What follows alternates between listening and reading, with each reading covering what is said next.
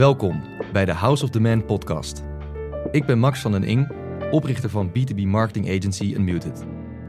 Samen met Jonas van der Poel, onze Head of Content Marketing, bespreek ik elke week een onderdeel van het nieuwe B2B marketing playbook. In 30 minuten ontdek je de strategieën, tactieken en best practices die je eigenlijk gisteren al had moeten toepassen.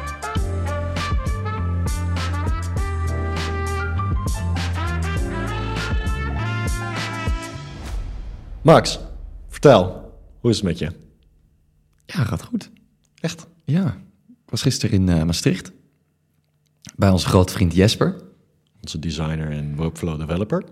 In Maastricht HQ. We hebben meerdere kantoren bij Unmuted. Dus onze lieftallige collega Jesper, de design- en webflow-legende, was hem even aan het bezoeken. Gezellig, daar even te werken. Ik kom graag in Maastricht. Ik vind het altijd leuk. Ik ben er vroeger veel geweest met familie, vakanties en zo. Limburg, dat gebied.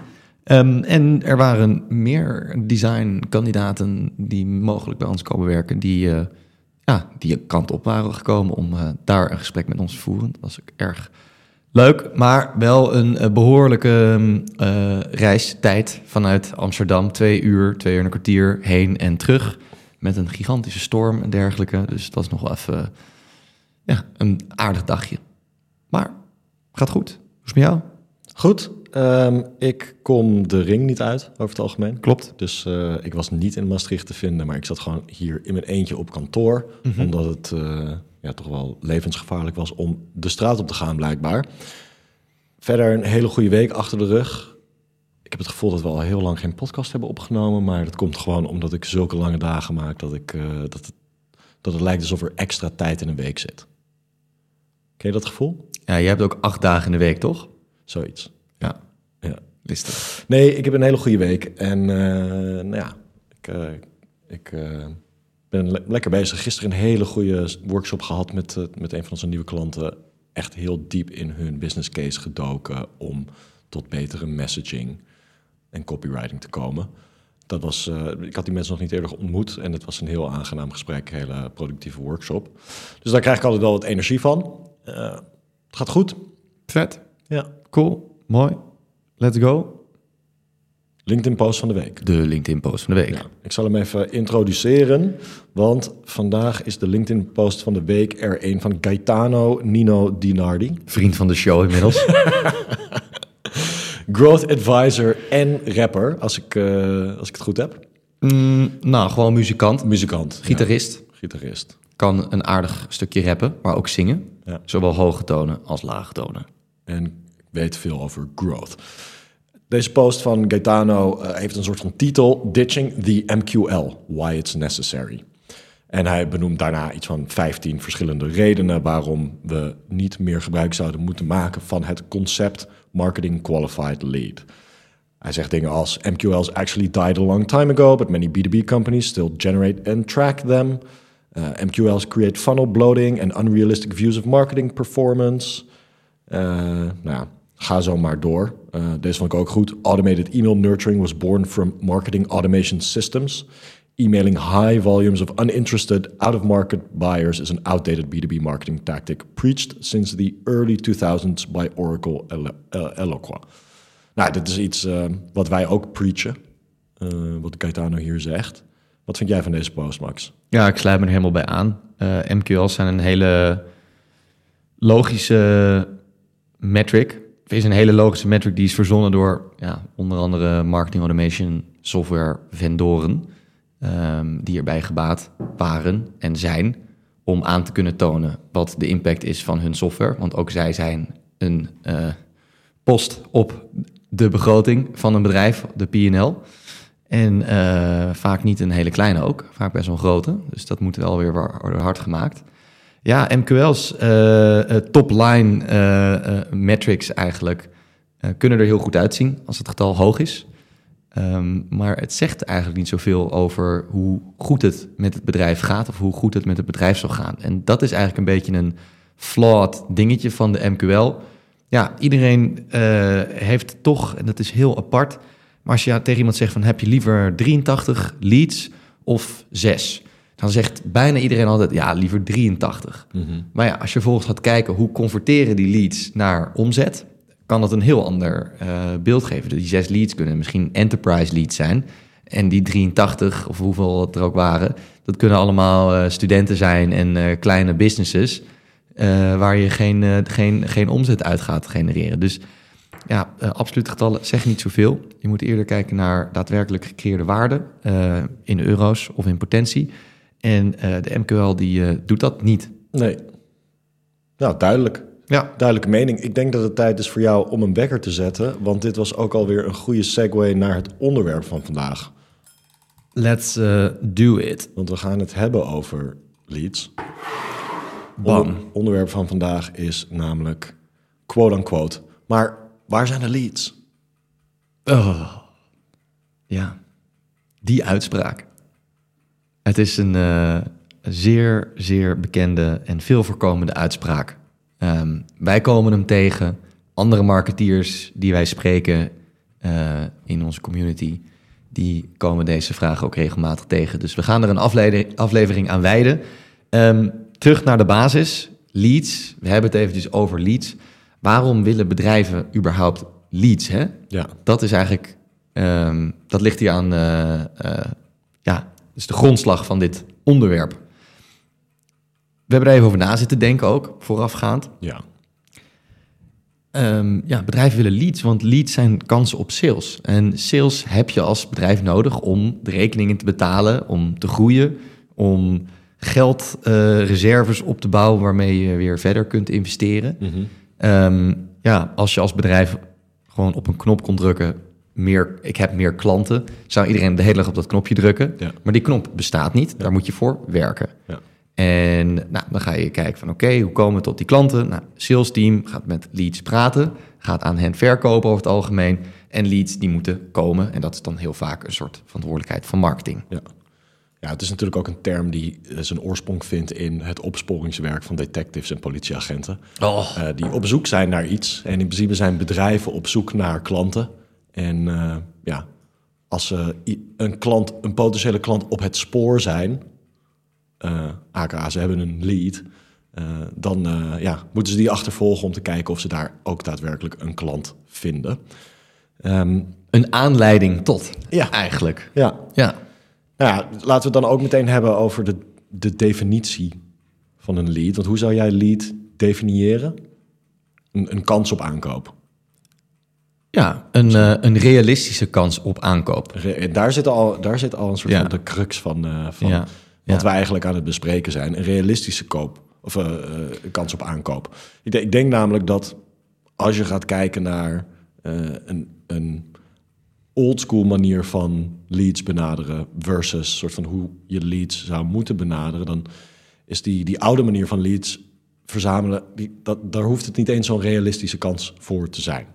Als we bijvoorbeeld over de MQL hebben, waar we het net over hadden, dat is veelal niet per se een realistische kans op aankoop, zo'n type lead. Veelal is dat gewoon een naam met een e-mailadres. Ja, absoluut. De meeste organisaties, zeker de wat traditionelere organisaties, als je daar zou vragen, wat is een MQL? Dan zeggen ze dat is een lead. Mm-hmm. En als het dan wat verder gaat in het salesproces, dan noemen ze dat eerder een opportunity bijvoorbeeld. Of een kans. Ja. Een mogelijke deal, een potentiële klant, ga je dat dan op een gegeven moment noemen. En dus dan ben je op een gegeven moment een beetje lead af. Alleen lead zijn, dat is de definitie daarvan. Er zit denk ik een rode draad in. Het moet een realistische kans zijn op een sale. Ofwel, het moet iemand zijn die kenbaar maakt van, ik vind het interessant. Het moet nog wel bij mij passen, dat wat jullie aanbieden. Maar ik heb wel zo'n vermoeden dat hier samenwerking in zit. Die intentie, die is in mijn ogen verplicht om een lead te mogen noemen. Ja. Maar de meeste bedrijven die zien lead echt puur als zo'n soort transactioneel contactgegevens ding. Ja, als we maar een mail of telefoonnummer achterhalen, dan kunnen we ons sales team als een stel honden daar achteraan sturen en dan is het hun verantwoordelijkheid om daar maar wat mee te doen. Ja. En dan heeft, als marketing verantwoordelijk is voor het aanleveren van die leads, dan heeft marketing hun werk ook gedaan. Juist, dus door aan te sturen op MQL's of op eigenlijk lage intent leads, maar aantallen, ja, waarom zou die marketeer de moeite nemen om daar heel lang en gedegen over na te gaan denken en onderzoek te doen en customer insights te verzamelen en uitgebreide markteducatieprogramma's te ontwikkelen, als die ook gewoon een beetje hacky, een beetje spammy, wat lead gen ads op, weet ik veel, social media kan draaien en mensen die per ongeluk hun e-mailadres invullen, wat 2023 nog steeds gewoon gebeurt. Ja. Als hij daarmee of zij daarmee de marketing meeting weer uit kan lopen met een pluim van, nou, jij hebt je aantallen weer op orde, alleen ja, sales blijft een beetje achter. Ja, waar is de motivatie dan? Ja, ik heb ook het gevoel elke keer weer als ik op LinkedIn een advertentie langs zie komen waarbij je iets moet downloaden en een formulier moet invullen om je e-mailadres achter te laten, dan mijn eerste perceptie van het bedrijf achter dat soort advertenties is vaak meteen, dit is echt een verouderde kijk op leadgeneratie. Dat is natuurlijk wel jouw marketeer-oog. Mm-hmm.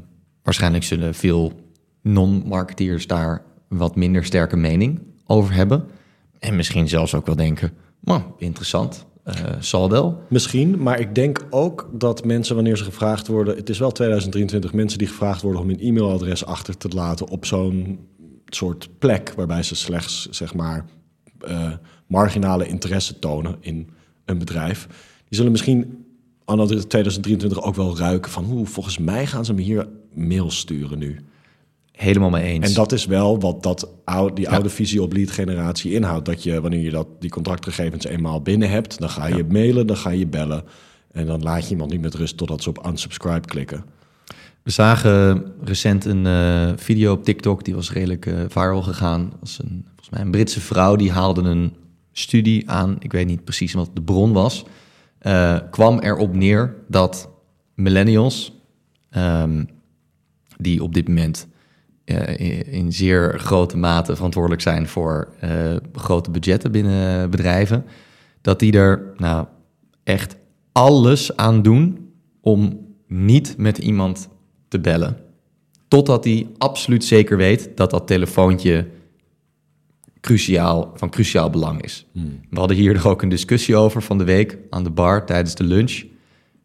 Dat ging zelfs zo ver dat we zeiden van als ik ergens bij een restaurant wil eten en ze hebben niet zo'n online booking widget, ik ga echt niet bellen hoor. Ik zoek wel een ander restaurant waar ik wel online kan boeken. Helemaal geen zin om zo'n algemeen telefoonnummer te bellen en dan een vaag gesprek met iemand te hebben die me niet goed verstaat. Geen zin in. Ja, en moet je nagaan, zeg maar. Dus we doen er echt alles aan om niet te bellen. Dus tegelijkertijd heb ik nog steeds wel eens salesafdelingen die aan me vragen van, maar hebben we niet ook een telefoonnummer van die persoon? Dan denk ik, dat moet toch niet je doel zijn om, zeg maar, echt zo puur te gaan cold callen. Het werkt nog steeds. Ik bedoel, tuurlijk, we zien bedrijven succes behalen met outbound sales, cold calling.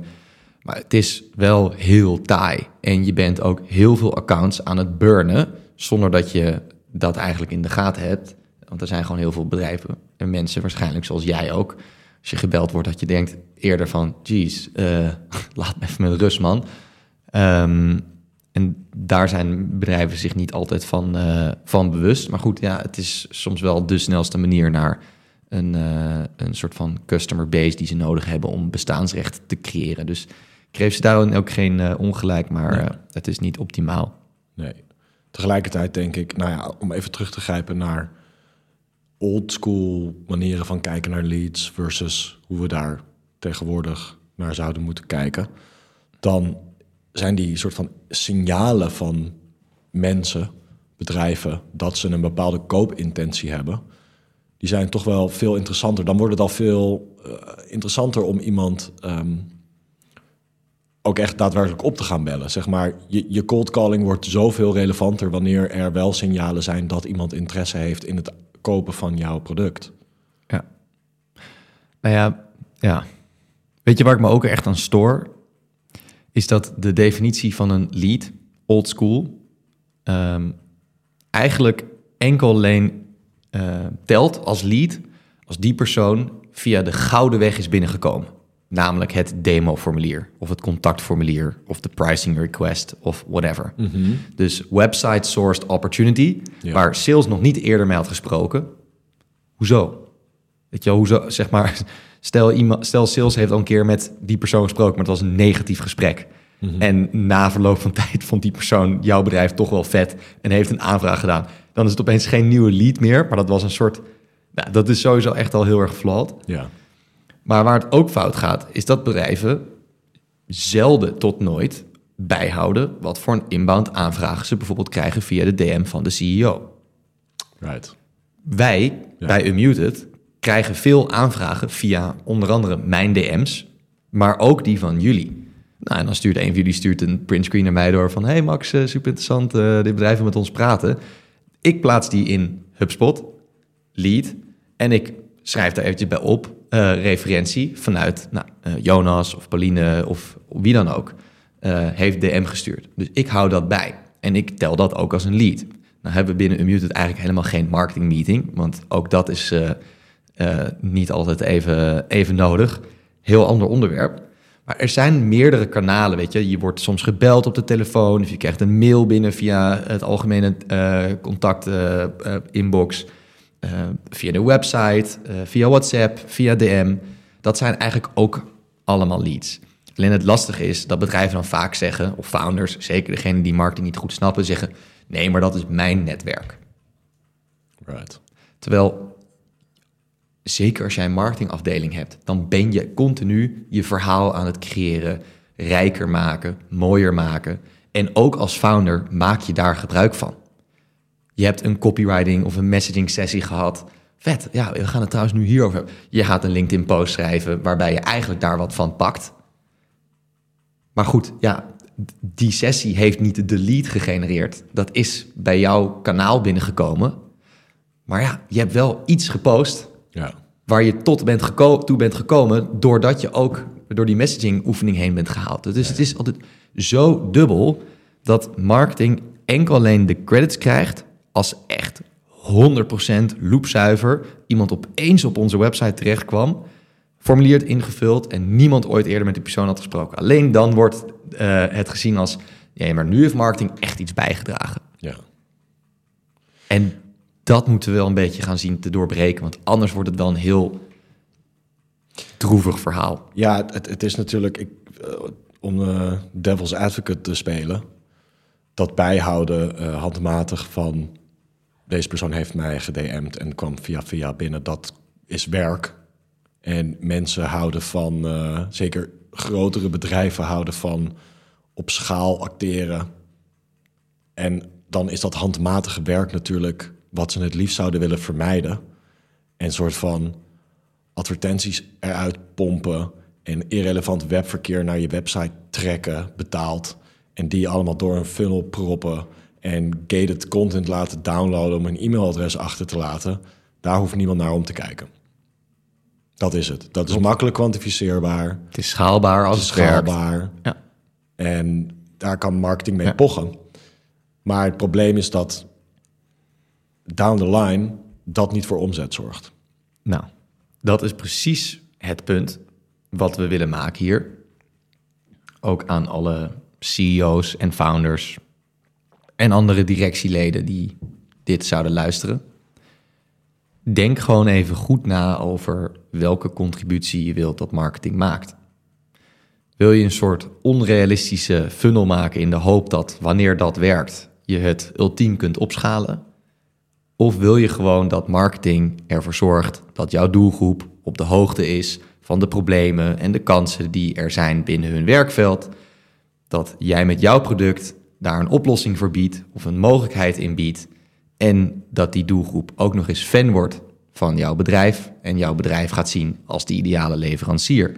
En dan vanzelf, na verloop van tijd, aankomt kloppen, ofwel reageert op dat outbound mailtje van sales met: hey, wat leuk, ik ken jullie, laten we eens praten. En dat tweede, als je daarvoor kiest, dan zul je een aantal van die direct response metrics en KPI's een beetje los moeten laten en ook moeten vertrouwen in het opbouwen van die bekendheid binnen je doelgroep. Ja. En dat laat zich gewoon lastig meten. Dat is gewoon zo. Ja. Het is wel mogelijk, maar het is niet zo 1-op-1 meetbaar. Nee.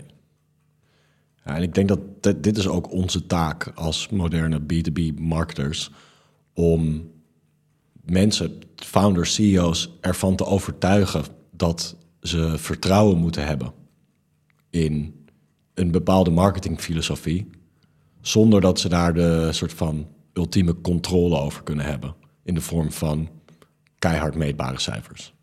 Je zou als bedrijf erin moeten geloven, of niet, hè, maar als je erin gelooft dat wanneer jij jouw doelgroep blootstelt aan jouw visie, aan de kennis die jij intern hebt opgebouwd, aan de expertise die jij hebt als bedrijf, dat bij hen minstens leidt tot van, dat is interessant. Ja.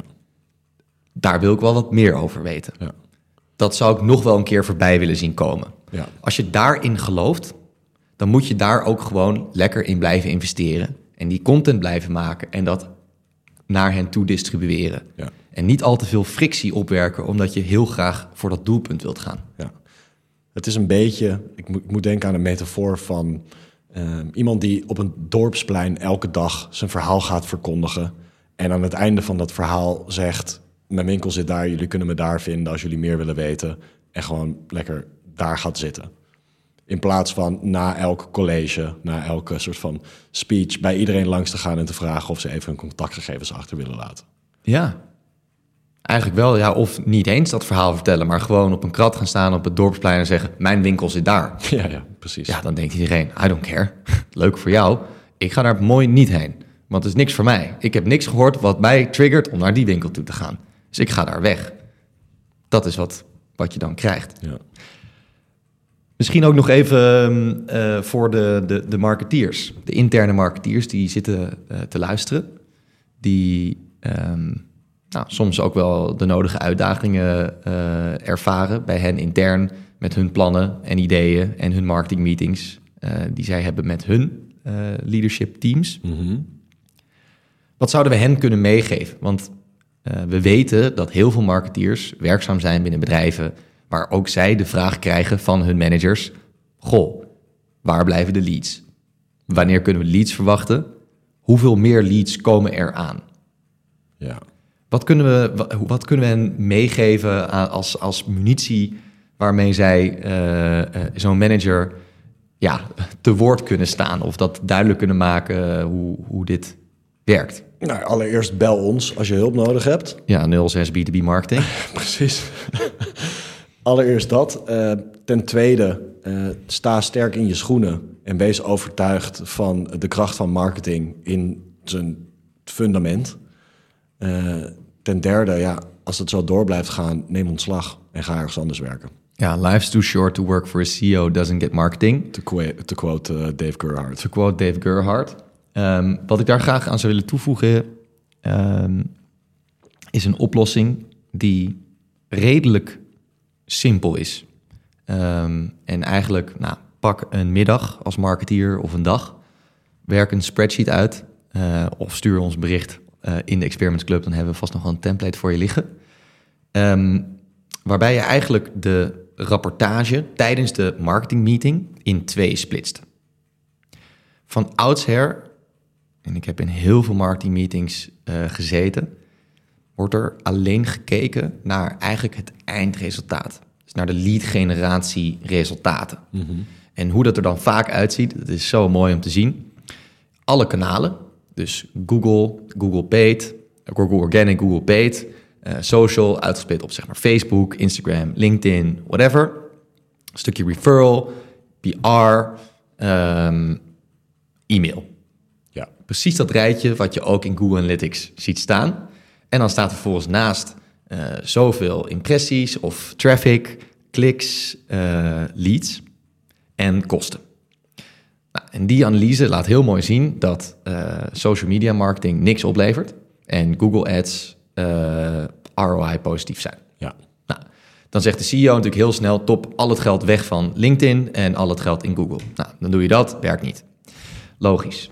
Dus wat moet je toevoegen? Je moet eigenlijk metrics, en dat zijn iets softere metrics, KPI's, signalen, indicatoren, whatever, toevoegen die iets vertellen over hoe je die markt aan het opleiden bent. Een mooie kwantitatieve plek voor data is Google Search Console. Kijk jij natuurlijk ook regelmatig naar. De hele dag. Als je branded search trends analyseert, maar ook categorische zoektermen die relevant zijn aan jouw bedrijf of waar jij over communiceert in je content. Maak het even af. Google Search Console is een goudmijn voor dit soort signalen die je dus aan deze helft van de marketing meeting wil toevoegen. Ja. Engagement levels van accounts binnen LinkedIn Ads campagnes, maar ook websitebezoeken met lange sessies, IP reveal data, welke bedrijven hebben op je website gekeken, wat is het percentage van websitebezoekers en ICP fit websitebezoekers, hoe hoog dat percentage ligt, hoe zuiverder dus ook je traffic en je targeting is en dus ook hoe succesvol je markteducatie. Nou, er zijn echt talloze voorbeelden. Ja, zeg maar, we kunnen hier nog heel diep in gaan. Ja. En ik vraag me inderdaad af of veel marketers zich er bewust van zijn dat het ook mogelijk is om die marketing meeting rapportage te moderniseren en af te stappen van die performance metrics. Ja, 2 helften. 1, hey, vet, dit zijn de resultaten, super tof. Mm-hmm. Maar dit is hoe we bij die resultaten zijn gekomen. Ja. We hebben deze programma's uitgevoerd en per programma zien we eigenlijk dit soort signalen. Ja. En dat vertelt ons dat we op de goede weg zitten. Of hier moeten we nog aan sleutelen, want dit is de benchmark. Daar zitten we nu nog onder. Ja. Maar dat is logisch, want we hebben dit net 1 week gedaan. We hebben nog niet veel learnings kunnen toepassen. Dus dat is voor de komende maand dan ook onze prioriteit. Ja. Iedereen duidelijk. En nog één tip, want je hebt het natuurlijk over zeg maar CEO's die zien dat de ROI van Google Search Ads positief is en dan soort van daar al het geld in storten. Zorg er ook voor dat je self-reported attribution meeneemt in je demo request forms. Want daar kan je veel duidelijker in zien. Oké, het lijkt erop dat hier via Google Ads iemand is binnengekomen, maar als je vraagt hoe hebben jullie over ons gehoord, zeggen ze LinkedIn van de founder. Ja. Podcast, webinar, precies. via, over je gehoord, een collega. Ja. We gebruikten jullie bij mijn vorige baan. Ja. Dat soort shit. Ja, want dan wordt die, zeg maar, performance metric report wordt anders. Kwalitatief. Mm-hmm. Dus dat nieuwe gedeelte is vaak meer kwalitatief. Iets meer handmatig werk, iets minder cijfermatig onderbouwd. Ja. En dat tweede, klassieke gedeelte, dat is vaak cijfermatiger. Maar ga alsjeblieft het niet alleen over leads hebben, maar kijk ook naar de waarde die je pipeline in is gegaan. Ja. En wat de conversiepercentages zijn van sales naar wins. Want ook die zou moeten toenemen als jouw marketingprogramma's effectief zijn. Ja, precies. Oké, we gaan niet voor niks aan eierwekker gezet. Ja. We zijn gewoon lekker aan het lullen. Key takeaway, Jonas, wil jij... Als je moeite hebt met je CEO ervan te overtuigen dat ze op een bepaalde manier naar marketing moeten kijken en je werkt bij een B2B techbedrijf, bel me. Ja, mijn key takeaway. Founders, CEO's, die zullen gaan vragen waar de leads blijven. En het is de taak van de marketeer om niet alleen te gaan janken, maar ook zelf na te gaan denken, hoe zit dit nou in elkaar? En hoe kan ik dit makkelijk uitleggen aan mijn organisatie? En dat is ook jouw verantwoordelijkheid als marketeer. Dus je moet hier onderzoek naar doen. Er is veel over te vinden, maar je moet wel een beetje goed graven. En ik denk dat de eerste stap is die je daarin zou kunnen nemen, is het uitbreiden van je marketing meeting rapportage. Kost je wat tijd als marketeer, maar gaat je ook heel veel duidelijkheid opleveren aan leadership kant. En daardoor word je waarschijnlijk met rust gelaten en kan je alle aandacht steken in die belangrijke marketingcampagnes. Nice. Alright. Hey, als mensen dit gesprek nou nog voort willen zetten, join the Experiments Club en dan gaan we op Slack gewoon even door. You're welcome to join, zou ik zeggen. En is er iets waar jij naar uitkijkt volgende week, Max? Waar ik naar uitkijk volgende week? Weet je, heel eerlijk, ik heb eigenlijk geen flauw idee wat er volgende week allemaal op de planning staat. Deze weken zijn allemaal een beetje blur. Veel hiring, leuke activiteiten, check-ins met klanten. I don't know, ik denk een beetje same en gewoon lekker genieten van het mooie weer. Jij dan? Ja, ik hoop dat het mooi weer blijft. Ik heb dat niet gecheckt. Volgende week, ik zie dat ik de helft van mijn week al heb ingepland. En er staan workshops op de agenda. Ik ga social content strategieën presenteren en klanten enthousiast maken over van alles en nog wat. En allemaal vet werk uitvoeren. En nog zo'n podcast met je opnemen, denk ik. A lot of fun. Yes. Oké, man. You. Check je later. Ja, dat was hem dan. Bedankt voor het luisteren naar de House of the Man podcast. Volgende week vrijdag zijn we er weer met een nieuwe aflevering. Volg ons op LinkedIn, Spotify en meld je aan voor onze B2B marketing community, de Experiments Club.